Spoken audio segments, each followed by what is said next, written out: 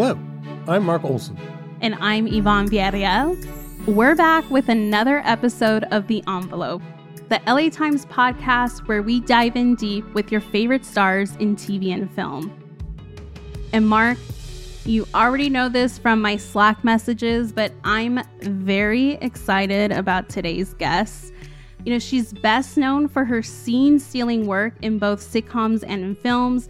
And as I'm sure you know, as of late, she's become a TikTok sensation of sorts for the sheer volume of people imitating the unmistakable way that she can say something like, hi. Hi. How are you? Hi. Hi. I'm talking, of course, about Jennifer Coolidge. I'm excited for this conversation because I think Jennifer's one of those performers where we've seen her for so many years now, and yet she still is like revealing new parts of herself. You know, I think of the sort of absurdist energy that she brought to, say, Promising Young Woman, or of course there's her roles in the Christopher Guest films like A Mighty Wind or Best in Show, where she played this poodle owner who was married to a much, much older man. I love the films that come to mind for you versus the ones that come to mind for me. I go straight to her role as Fiona, Hilary Duff's evil stepmother in A Cinderella Story, and of course, my personal favorite, Paulette, the lovable manicurist in Legally Blonde. I mean, that may be her signature role. Well, today, Jennifer joins us to talk about her performance as Tanya McQuad. McQuad.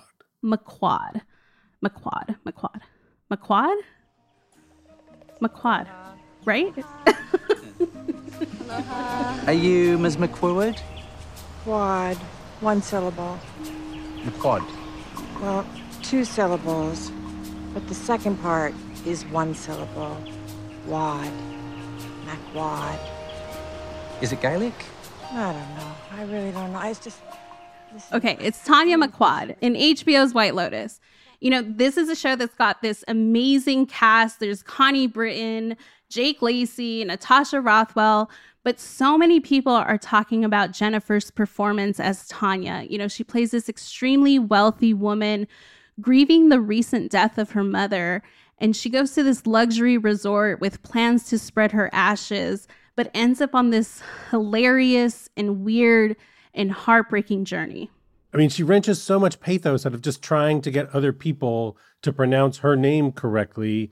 It's one of the things that's so great about Jennifer's performance in White Lotus is that it has everything that we sort of know her for and like her for, but then there's this emotional aspect to it that like we've never really seen before. Yeah, I mean, what's so interesting is that Jennifer didn't end up in this role by accident. Her friend Mike White, who's the creator, writer, and director of White Lotus, wrote this role with her in mind. And, you know, I would venture to say she delivered. It's been a revelation to see the level of vulnerability that she brings to a social satire, especially one that's sort of meant to depict the darker side of wealth. White Lotus, when I watched it, it was so clear to me how unaware rich people are of other people's suffering, but that it's not a conscious thing. Like, as sad as it is that, you know, a lot of wealthy people are just living off the grid in their world that isn't very real. It was the first time where I wasn't judgmental of them because it's just all their self-centered fear and all their self-centered stuff really comes from the cocoon that they build, and it's all very unconscious. And so it made me sort of, I know this sounds weird, but sympathize. My mom passed away in June. I'm so sorry. I was dealing with all of the logistics, you know, of it all. It was just exhausting. And I'm still dealing with it. You know, you give a really layered and complex performance that is both hilarious and vulnerable, but particularly in scenes opposite Natasha Rothwell, who plays Belinda, the spa manager at the resort. Why do you think you're so tired? I think it's because I'm so close to the floor. Let's talk about that dynamic between them. Like, what fascinated you about their relationship between Tanya and Belinda? Tanya had been all over the world, and Tanya is incredibly wealthy, like has insane money. She's buying her happiness with at least travel and spas and massages. And, and I feel like Tanya, out of all the characters, in certain ways had more empathy than any of them. I can't get rid of this, this really empty feeling. I want someone to figure it out for me. But I felt like, she really did like Belinda a lot and wanted to help her and really thought she was a genius because she'd, been all over the world and had fancy treatments for everybody. And this woman had really figured something out and wanted to reward her for that and sort of set her up. But I liked that she had really strong feelings for Belinda, and was unable to fulfill all the incredibly generous ideas that she so wanted to make happen. Right. And this got caught up. I will drop the story. I will drop the story. And feel the newness of each moment. Feel the newness of each moment. Both you and Natasha are known for these outlandish, larger than life performances in your comedy. But like both of you too in this show are going deeper in your performances.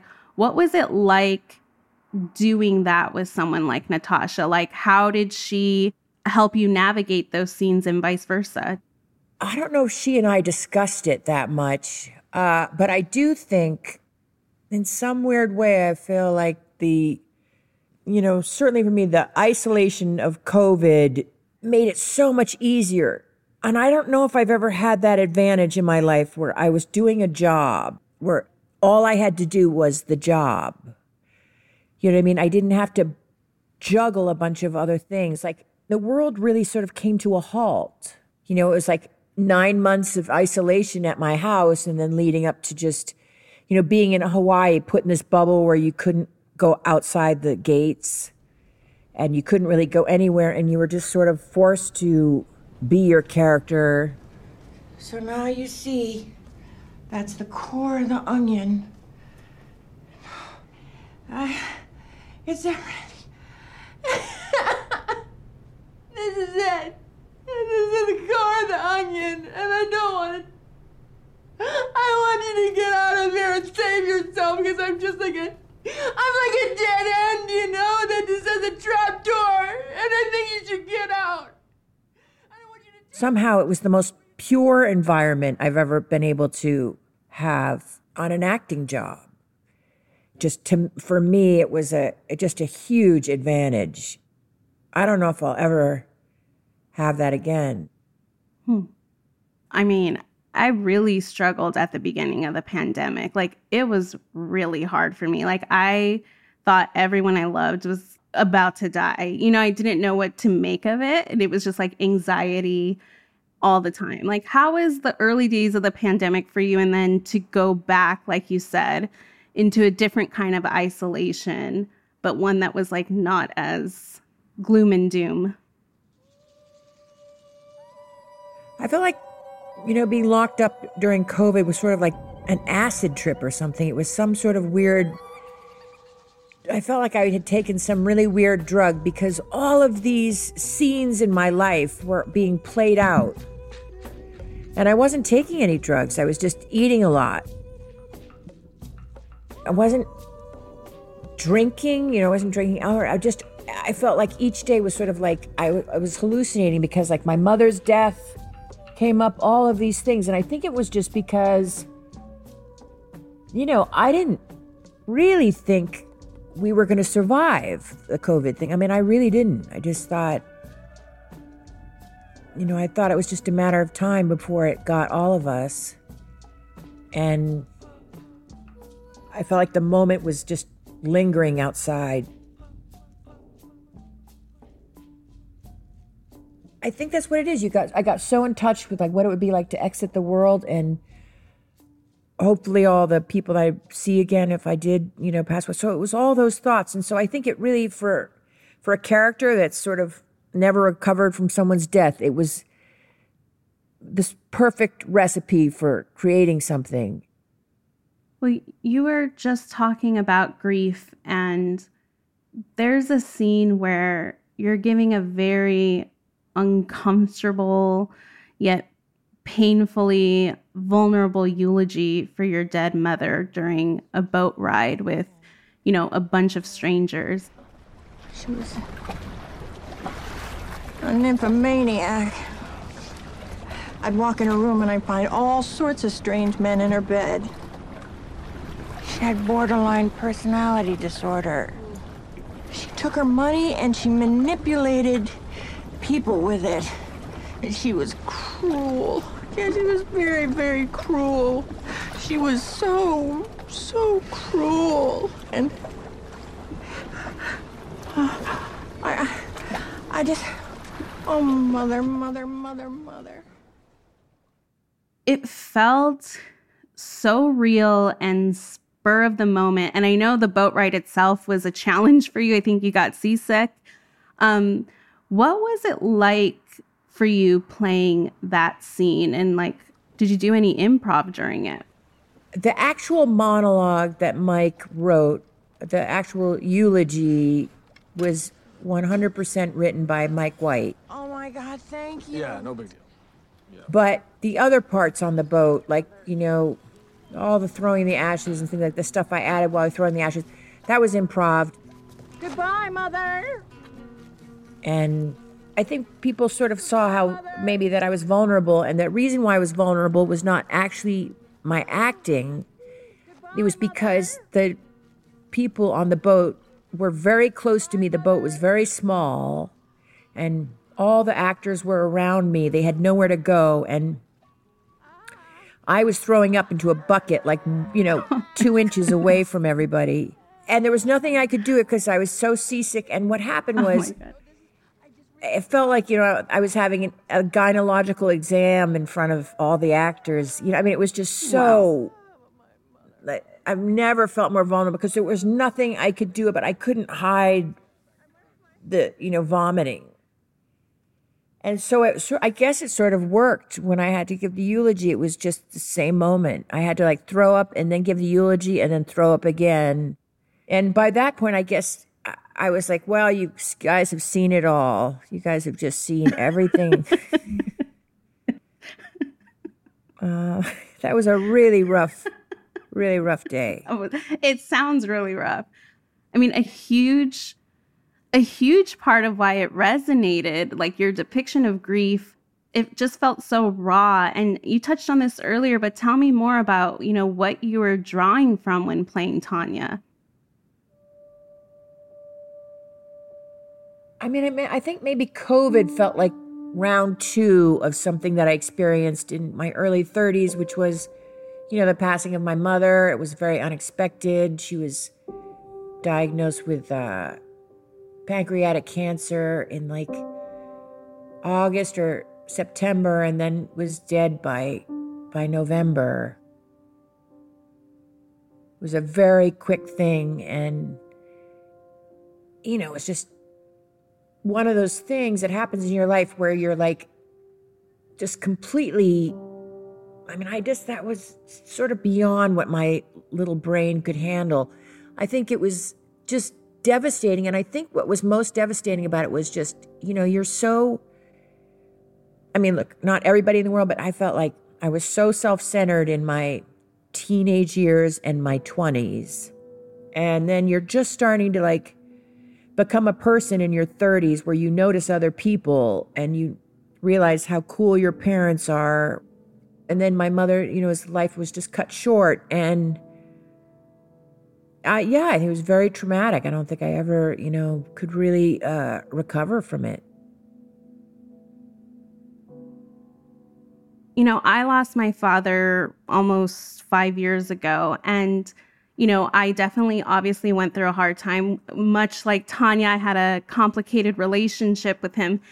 But it was interesting because, I went through the hard time, but it did resurface during COVID in ways like I didn't see coming.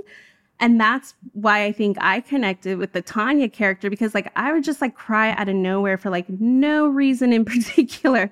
But it was in like thinking about my dad during COVID. It was just like all these weird, it was like I was processing it again because I was thinking, who can I lose next kind of thing? Like, did you find that that was sort of going through your head in a way? Yes. For some reason, the COVID thing made it all feel very fresh. But, I'm really sorry to hear that about your dad. No, I mean, I'm sorry to hear about your mom. It's like that thing of, I thought it would happen a lot later in life. You're never prepared, but yeah, it's life, I guess. You know what I mean? Yeah. And I think it's also too, like, because you feel like they're going to be around forever. I think what makes you the saddest is just the regrets that, you're like, oh my God, I didn't fly back to Massachusetts for that Thanksgiving that I missed with, like you think you have like 30 more Thanksgivings with someone or 30 more, summer vacations to have with your parents or whatever like this. And then all of a sudden, that's very clear that that's not going to happen. And then it makes you angry at yourself and wishing you had been able to see the future, Yeah.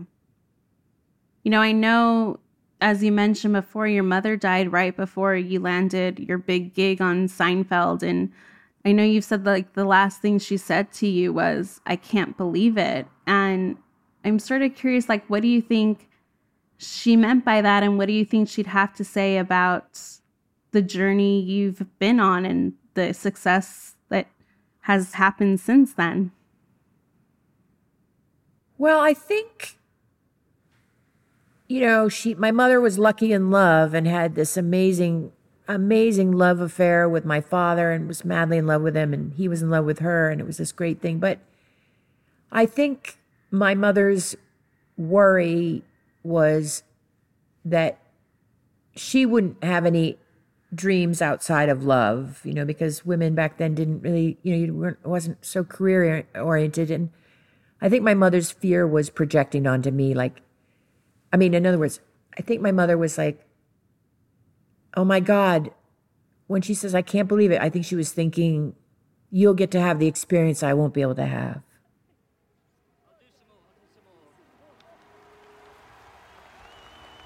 Jeffrey Rush, at the end of this movie, I think it was called like Shine or something, where he's the pianist.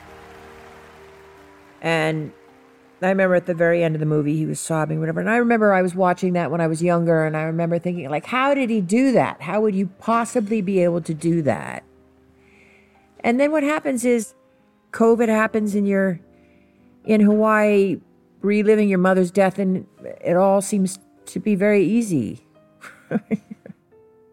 I mean, you know what I mean? It was a time where we all had to feel our feelings, and you can either completely block them out or you really have to feel them. More with Jennifer Coolidge after the break.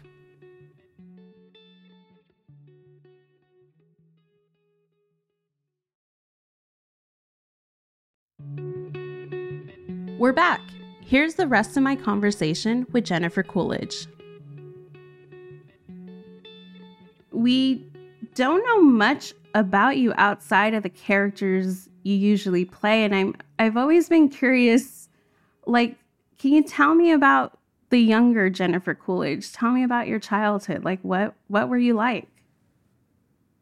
I don't know, I was kind of out to lunch, to be honest. I mean, and I'm not exaggerating that. Like, I'm not just sort of, that's not my observation of that I was out to lunch. My parents were extremely worried about who I was because I wasn't really present. I was always sort of like off in my head and staring out the window or not listening to what anyone was saying. I was sort of inside my own mind. And so my parents every year would, since the age of like 4 or 5, they would drive into Boston and have me tested. Huh. My bedroom was not far from the kitchen. I could hear my parents talking about me, and they were just like, oh my God, what are we going to do? What's going to become of her?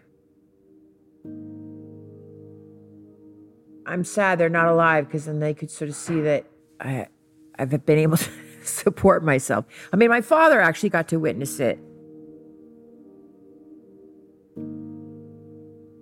I've read in other interviews, that before you made it in the arts, you described yourself in your 20s as being a mess. You were working at a restaurant in New York, but you hardly worked your shifts. Tell me more about that time in your life. Well, those were the years that, I was living in New York City, and I was telling people I was an actress, but I was really a waitress. I've got very few jobs in my 20s. And, I did little shows around town at little tiny theaters and stuff. But, yeah, I was a mess. I was sort of, going out every night and drinking and drugging in my 20s. And when I got to be 27, I ended up going into a drug rehab. And then after that, sort of got my act together. Well, how do you make sense of that time in your 20s, looking back on it? Like, how did you pull yourself out of that? Like, what was your rock bottom? Well, I think, if you're drinking, I don't know if you figure out you're an alcoholic till later. In other words, drugs are in some weird way a gift, because your addiction is sped up so quickly that, you hit your bottom at, I hit my bottom at 27. I was at the bottom of the, but thank God for cocaine. It all came to a head at 27, and that sort of went to rehab, and then actually was able to refocus my life, and in some way my life became so simple. What sort of reflection happened in your time in rehab? Did you sort of set some goals for yourself while doing work on yourself in rehab? In rehab, they told me I couldn't go out to clubs, and I couldn't go out to bars anymore and all that stuff. And so there was 6 or 8 hours added to my life every day. You know what I mean? Because that's what I was doing with all my time. And then you have to fill, and then you sort of do it with something constructive. I mean, what a concept. I know a lot of people that's how they live their life, but I didn't get that part. This is the weirdest thing. You have these agents don't give up on you. I felt bad for these agents I had, because no matter how much I failed, they just keep submitting me for stuff. And they really should have just fired me. I mean, was there a time you doubted whether you'd make it in the industry?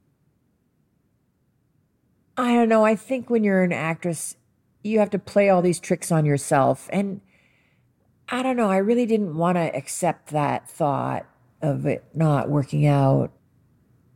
And I don't know. I just think I really went into a very strong state of denial. Because it wasn't I'm like I said, I have all these friends. I have these amazing friends, really smart friends, and they're just so good at everything. Yeah, they're good at acting, but they're good at a million other things. They can play the piano like nobody's business, and they're really smart, and they can take beautiful photographs, and some of my friends are so gifted. And so those people are just racked with, they just must be so confused all day, which talent to pick from. And I think if you were going to say, Jennifer Coolidge, what is the greatest gift that you have going for you? And I would say it's just that my limited abilities help me choose what I'm doing, because I just didn't have options. I wasn't really good at other stuff. And, I felt like the acting thing was my only real option. Well, you've said publicly before that you wanted to be a dramatic actress like Meryl Streep. How did you find your way into comedy? Well, I was in this acting class by this brilliant acting teacher named Julie Bavasso. She was a great theater actress in New York City and played the mother in Saturday Night Fever with John Travolta and stuff. She was a brilliant character actress. And I was in her class, and there was this very cool group of people that were in her class. And we were all trying to be these dramatic actors. And there was this one really beautiful girl in the class, and she would always cry in her scenes. No matter what was going on, she would cry. And she was the most beautiful crier I've ever seen. Like, it was just very heartfelt, and she would sob and blow us all away in the class and everything. And then I started to really resent her. And then after class, we'd all go out to dinner, and then I started doing imitations of people doing their scenes and trying to make everybody laugh. And then one day, my friend, this guy, John Williams was his name, he said to me, I think you're in the wrong class, Jennifer. And he said, I want to take you somewhere on Saturday. I think it's where you belong, and I just want you to be willing to just take my advice. And he showed up and picked me up at my apartment and took me to the New York City version of the Groundlings, the Gotham City Improv, and he made me audition. And I got in, and then that just started a whole other thing. And he was right. I should have been doing that. I just didn't know that existed. And that sort of was life-changing because it was comedy. It didn't even occur to me to do comedy, ever. Did it feel more natural for you? Yes, and I thought I had a shot. And look, 30-something years later, you talk about me sobbing in White Lotus, but at that point, when I was at that class, in Julie Bavasso's class, I don't think I could have shown any emotion, cried or anything. I think I was unable to tap into my emotions. And so comedy was sort of a great option for me. I had so many bad work experiences working in restaurants and stuff that I got to write all of my horrible experiences in a comedic way and perform them on stage. And all these horrible bosses that I had that abused me, I was able to play them. Wow. And it was just incredibly therapeutic. And that was so healthy. If someone was like really rotten to me, like, sometimes I babysat for people that weren't nice to me or whatever. There's just nothing better than just to write the weird things that they say to you and just write it all down. And then I'd love to go to the vintage stores and put together an outfit that looked just like what they were wearing when they were talking to me, and then you perform it, and then you don't have any resentment because you've somehow gotten it all, it's some sort of therapeutic release that you get over it. Well, even in your comedic roles, you've played some, incredibly iconic characters that have stolen the show. Obviously, American Pie comes to mind for your role as Stifler's mom. How did you learn to distinguish yourself in those types of supporting roles? I think the way Stifler's mom was written had a lot to do with the success of that character, just because people talked about her throughout the movie and you don't really see her to the end, but it was there was a build-up. And I don't know, I feel like I could have looked like Fred Flintstone and people would be like, I love Stifler's mom, because the build-up was good.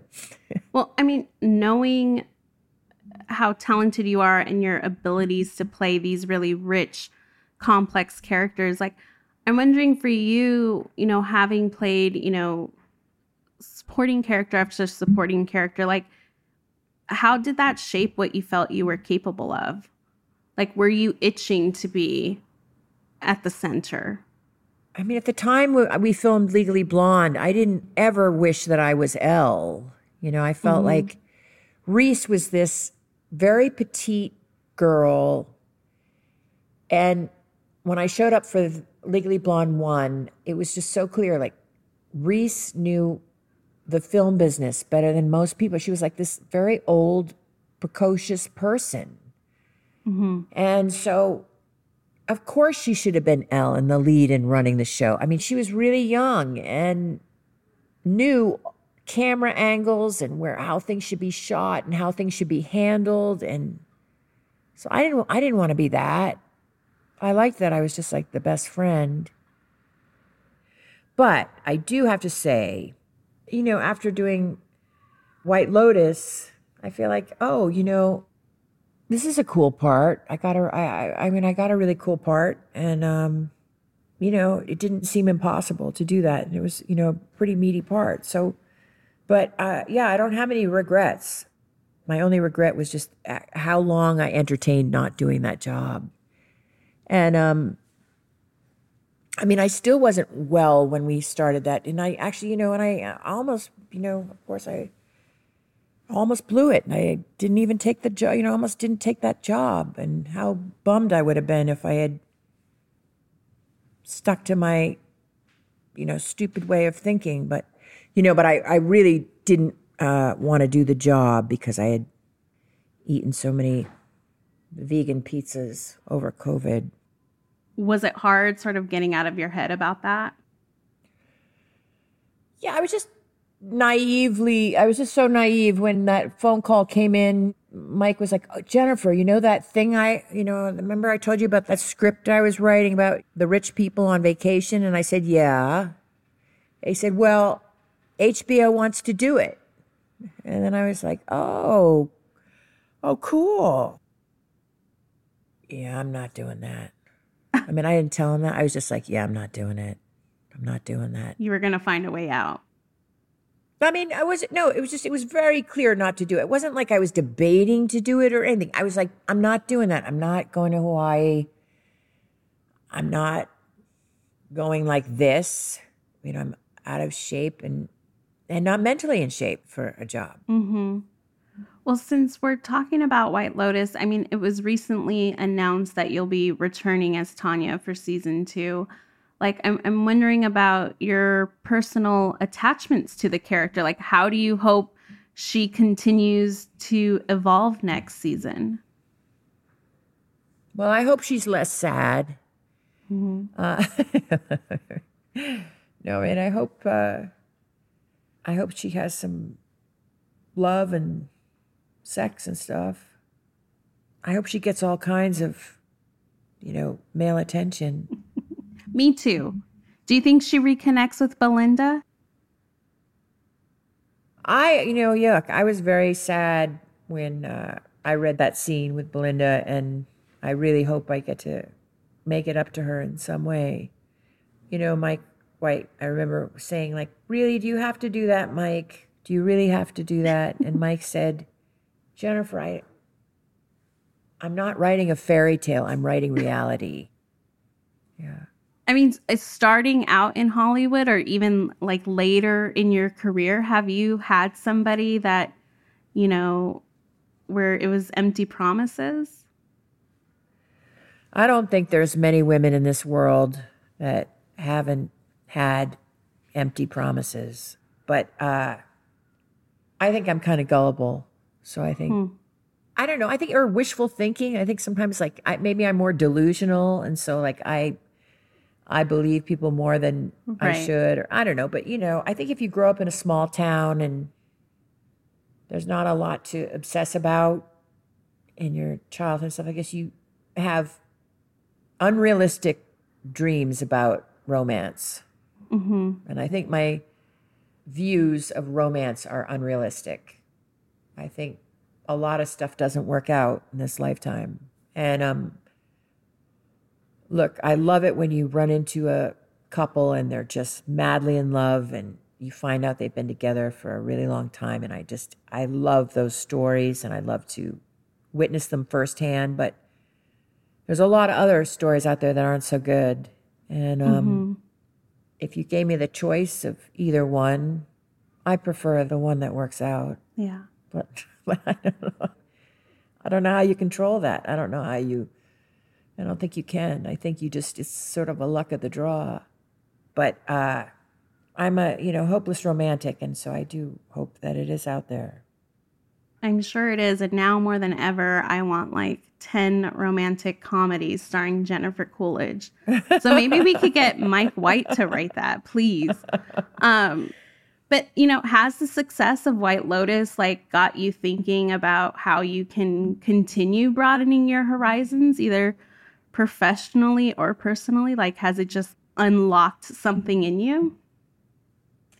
Has it? I don't know if it's unlocked something in me, but it's definitely, I feel like I'm the same person. But what I do like is that doors that have been closed forever have opened, and actors that would never give me the time of day have reached out. And I don't want to get into the name dropping. Give me the names, Jennifer. But I do like, when it's someone you really admire and then they come up to you and say, I'd like to work together, whatever. It's so fun because you're like, like I said, this White Lotus thing wasn't supposed to be anything really. I think Mike White is a genius, but I didn't think it was going to be like this wave that, you can ride for, this wave you can ride and get these, these opportunities that just keep showing up and my mind is blown.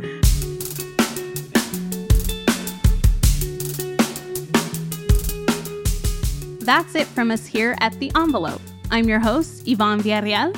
And I'm your other host, Mark Olson. If you haven't already, make sure to follow The Envelope wherever you get your podcasts. Leave us a review and recommend The Envelope to a friend. We'll be back next week with a brand new episode featuring Don't Look Up director Adam McKay. This episode was produced by Asal Isanapur. It was edited by Hiba El-Urbani and our new executive producer, Jasmine Aguilera. Our engineer and composer is Mike Heflin, and special thanks to Shawnee Hilton, Clint Shaw, Richard Hernandez, Gabby Fernandez, Jeff Berkshire, Elena Howe, and Matt Brennan. Thanks for listening. We'll see you next week.